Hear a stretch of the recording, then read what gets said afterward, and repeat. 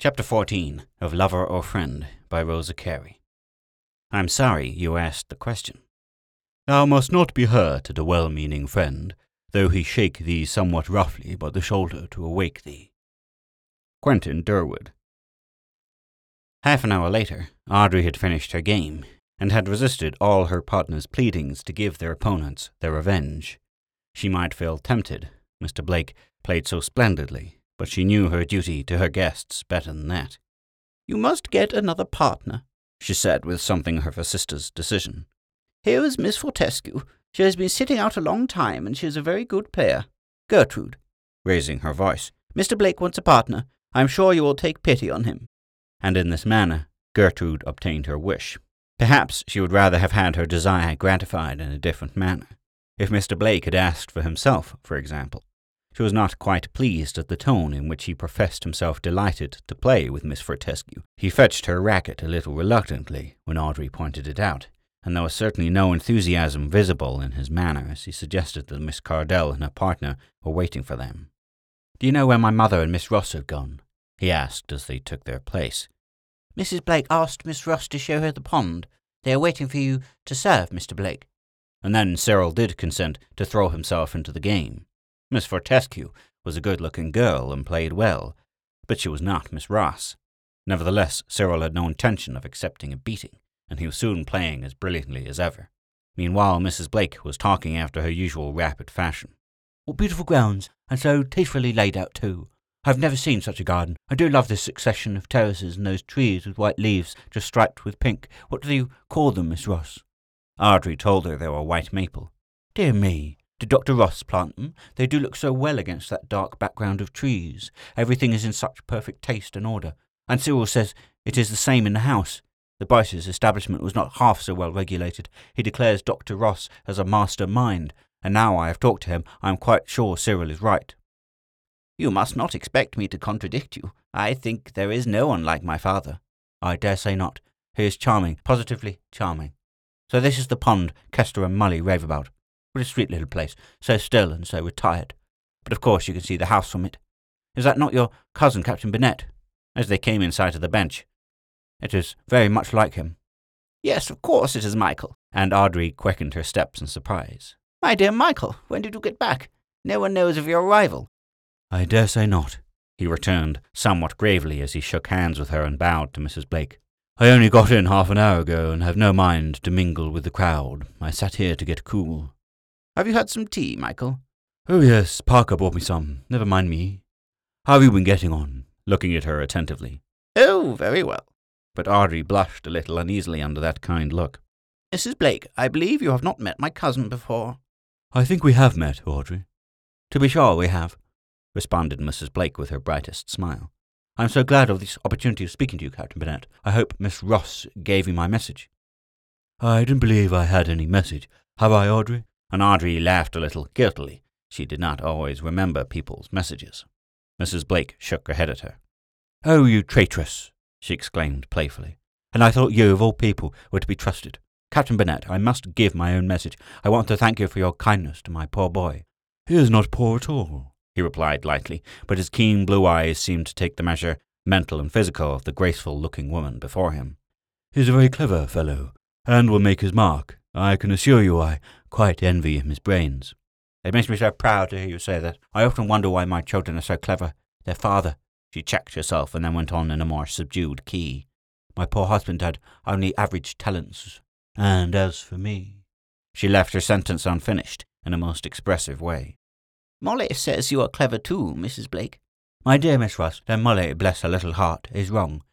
Is it my fault if those foolish children choose to swear by their mother? Cleverness does not consist in chattering a little French and Italian, does it, Captain Burnett? You and I know better than that, and it will always be a lasting wonder to me why I have a son like my Cyril." "You have two sons, Mrs. Blake." Something indefinable in Michael's tone made Mrs. Blake redden for a moment, then she recovered herself. "Yes, thank God, I have, but a widow's eldest son is always her prop. Kester is a mere boy. He cannot help his mother much yet." "Kester is nearly 16, and will soon be a man. He is already very thoughtful for his age. I am sure you will permit me to say that I already take great interest in him. He has a wonderful thirst for knowledge. I showed one of his translations to Dr. Ross, and he was quite struck by it. You know, Dr. Ross is a fine Greek scholar." Mrs. Blake seemed much impressed. She was evidently taken aback. She was generally so absorbed in her eldest son that she failed to give Kester his due. The boy was shy and retiring with her. Very likely he felt himself unappreciated. Anyhow, it was certain that he sought sympathy from everyone but his mother, and yet in her own way she was kind to him. Audrey was a little disappointed to find Michael so grave in his manner to her charming friend. For such she already considered Mrs. Blake. Michael was generally so nice and genial with people, he did not seem in the least aware that he was talking to a pretty woman. In Audrey's opinion, he seemed disposed to pick holes in Mrs. Blake's words and to find matter for argument. Not that this would be apparent to anyone but herself, but then she knew Michael so well. She could always tell in a moment if he approved or disapproved of anyone. One thing was clear enough to her, that Mrs. Blake was not at her ease. She lost her gay fluency and hesitated for a word now and then, and when they left the lake and walked towards the tennis ground, and Cyril intercepted them, she gave him an appealing look to draw him to her side, but for once Cyril was blind to his mother's wishes. He shook hands with Captain Bennet, and then fell behind to speak to Audrey. "Do you mean to say that you have finished your game already?" she asked in some surprise. "No, indeed. Only Mrs. Fortescue discovered that it was late and took her daughter away, and of course I could not beat them single-handed. Wheeler is a crack player, so we made up our mind to consider it a drawn game. You ought not to have thrown me over, Miss Ross," dropping his voice. "It was hardly kind, was it?" "Would you have me play with you and neglect all my other guests?" she returned, smiling. "I think you owe me some gratitude for providing you with a partner like Gertrude Fortescue. She is one of our best players." "I would rather have kept the partner I had," he replied with unwonted obstinacy. "Even in tennis one prefers one's own selection. I played the first set far better." "I believe you are a little cross with me, Mr. Blake."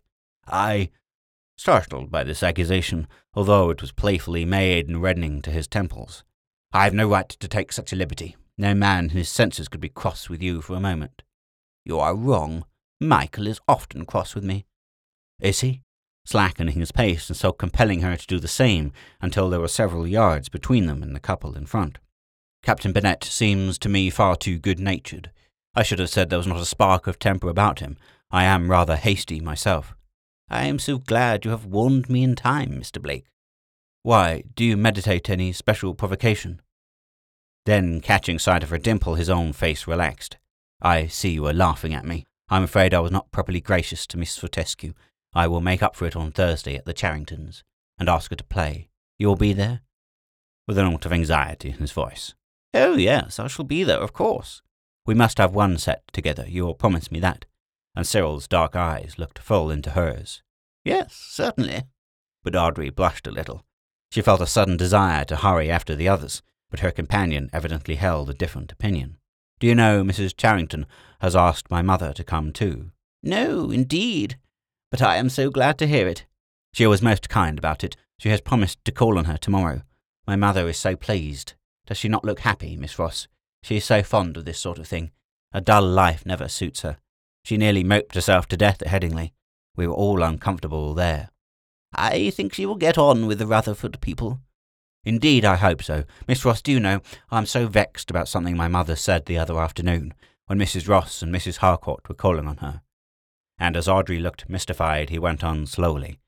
"She actually told them that she would accept no evening engagements, and that she hoped no one would invite her to dinner."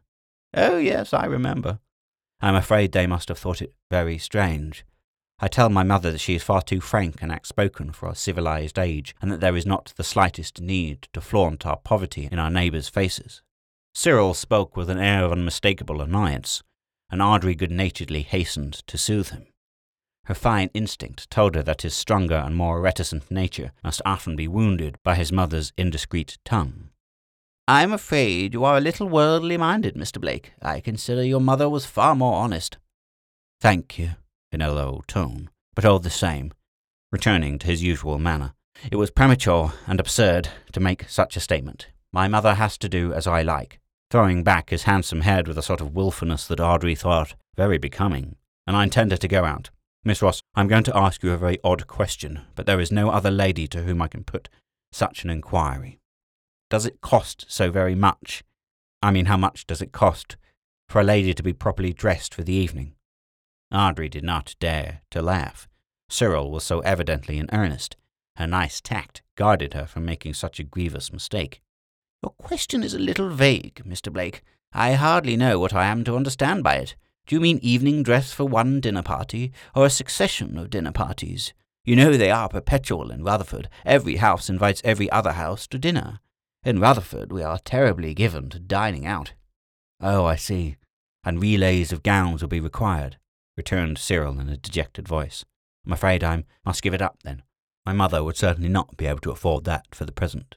"But when one wears black, a change of dress is not so necessary," interrupted Audrey eagerly. "If I were poor, I should not allow poverty to debar me from the society of my fellow creatures, just because I could not make as great a display as other people.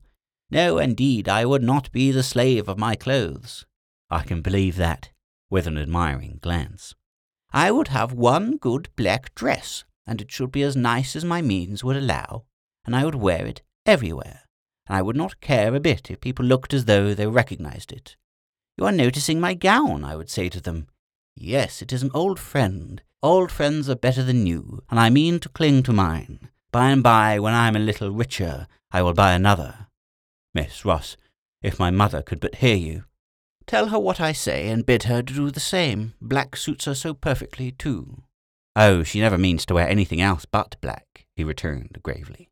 "Let her get a soft silk, a surah, for example, and if it be made prettily and in the newest fashion, it will look well for a long time.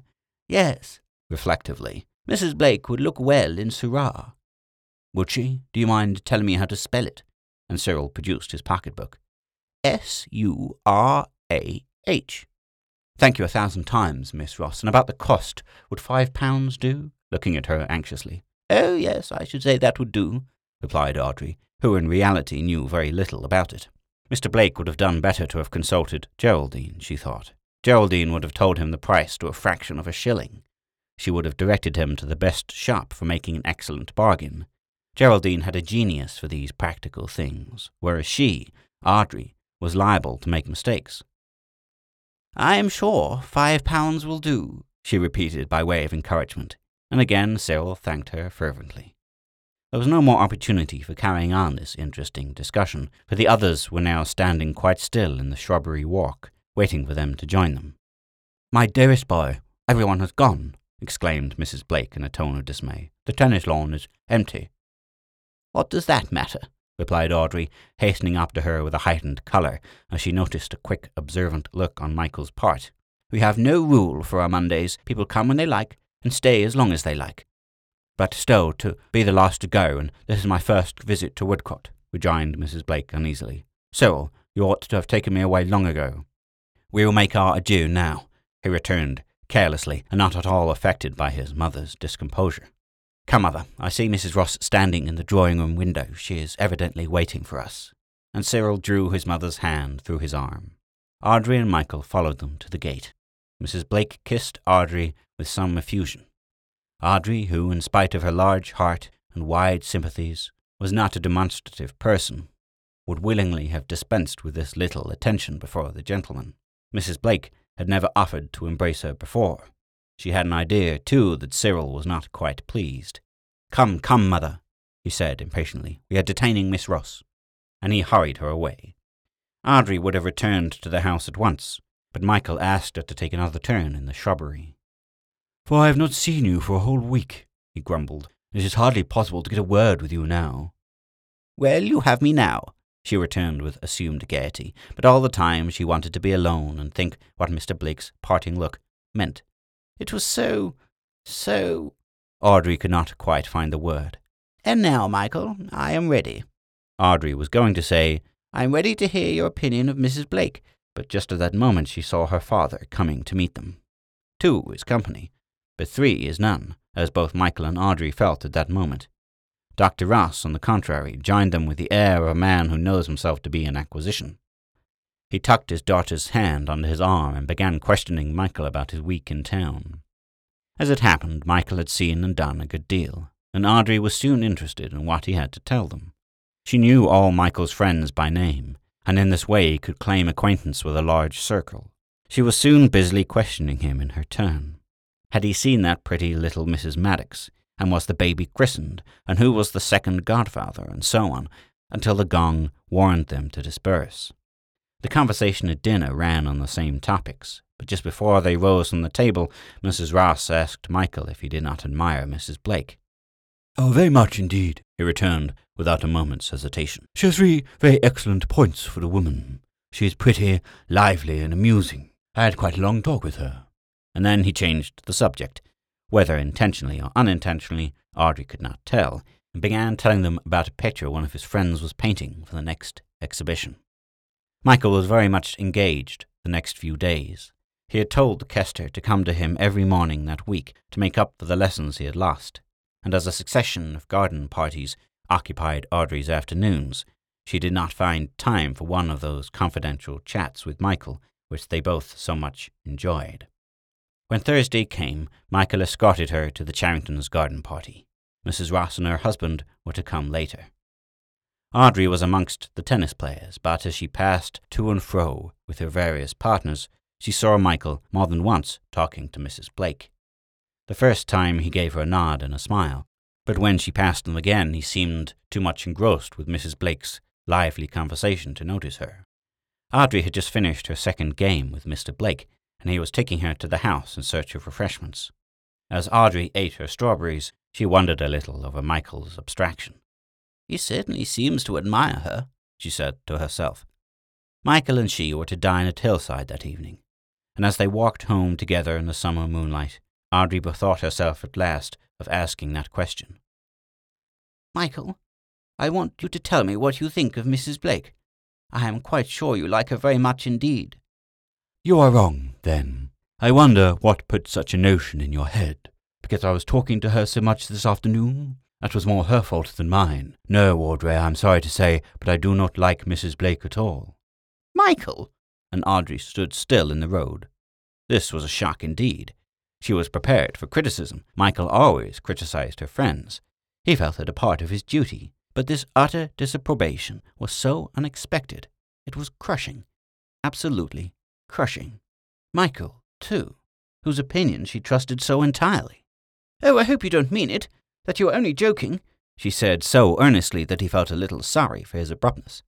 But it was too late to retract. Besides, Michael never retracted. "I am sorry you asked me the question, but I am bound to tell you the truth, you know." "And is it really the truth?" she asked a little piteously. "It is very soon for you to have made up your mind that you do not like her. Why, you have only spoken to her twice." "Yes, but I've had plenty of time to form my opinion of her. Look here, Audrey, you must not be vexed with me. I would not have found fault with your fair friend if you had not asked my opinion. Of course I admire her. One has seldom seen a prettier woman, and her style is so uncommon too." "Don't, Michael. You'll be praising her hair and complexion next, as Gertrude Fortescue did the other afternoon. It is the woman, Mrs. Blake herself, I want you to like." "Ah, just so." "And now I'm so disappointed. Somehow I never enjoy my friends quite so much if you do not care for them. I thought we always liked the same people. But now—" Here Audrey stopped. She felt vexed and mortified. She did want Michael to share her interest in the Blakes. "And now you will look on me as a broken reed, but after all I am not so bad. I like Kester, he is a fine fellow, and I like your little friend Molly, she is as true as steel, and," after a moment's pause, "I like Mr. Blake." "Are you quite sure of that, Michael?" "Yes, I am quite sure of it. If I know anything of human nature, Mr. Blake is worthy of my esteem. As far as any man is good, he is good, and then he has such splendid capabilities." Audrey felt vaguely that this was generous on Michael's part, and yet she could not have told herself why it was so generous. If she had had an idea of the truth, but as yet she was only dimly conscious of the nobility of Michael's nature. "Mr. Blake is clever," he continued, "but he does not think much of himself. It is rare to find such modesty in a young man of the present day. Still, he is very young, one can hardly tell what he may become." "Father says he's 23, Michael." "Still, Audrey, a man's character is not always fully developed at 23. At that age I was a conceited cub. I am 37 now, and I feel my opinions are as settled as Dr. Ross's are. I wish you would not always talk as though you were father's contemporary. It is so absurd, Michael, when everyone else thinks you a young man. I am a very old young man, he returned with a whimsical smile. I have aged prematurely, and my wisdom has developed at the same rapid rate. Amongst my other gifts I have that of second sight. Indeed, with incredulous scorn. You are not very humble in your own estimation. My dear, old young men are never humble. Well, my gift of second sight has put me up to a thing or two. Do you know? Turning away and switching the hedgerows carelessly as he spoke. I should be very sorry if any girl in whom I took a deep interest were to be thrown too much into Mr. Blake's company. Audrey faced round on her cousin in extreme surprise. You are very incomprehensible tonight, Michael. At one moment you praise Mr. Blake and say nice things about him, and the next minute you are warning people against becoming intimate with him. That is surely very inconsistent. Oh, there is method to my madness, he returned quietly. I have nothing to say against the young man himself. As far as I can tell, there is no harm in him, but he is so young, and is such a devoted son, that he is likely to be influenced by his mother. And it is on her account that you would dislike any such intimacy. Oh, Michael, very sorrowfully. I had no idea you would dislike her so. It seems rather unreasonable. Such a pretty woman, too. On the whole, I think I do like talking to her. She is so amusing. But Audrey, I must say one thing. You are always talking about her frankness. Now I do not agree with you. I don't understand you, Michael. I've never known anyone so outspoken. Outspoken, yes. Well, I will explain myself. You are frank, Audrey. You hide nothing because there is nothing to hide. And if there were, you would not hide it. Now Mrs. Blake has her reserves. With all her impulsiveness, she has thorough self-command, and would never say a word more that suited her own purposes. It is her pleasure to indulge in a wide, picturesque sort of talk. It is effective and pleases people, and Mrs. Blake, in common with other pretty women, likes to please. There is no positive harm in it, perhaps not, but it detracts from reality. But, Michael, I like to please people too. Certainly you do. Have I not often called you a little hypocrite for pretending to like what other people like? How often have we fallen out on that point? But you and Mrs. Blake are very different people, my dear. With all your faults, your friends would not wish to see you changed. But the dark shade of the shrubbery walk they were just entering hid the strangely tender look that was in Michael's eyes as he said the last words.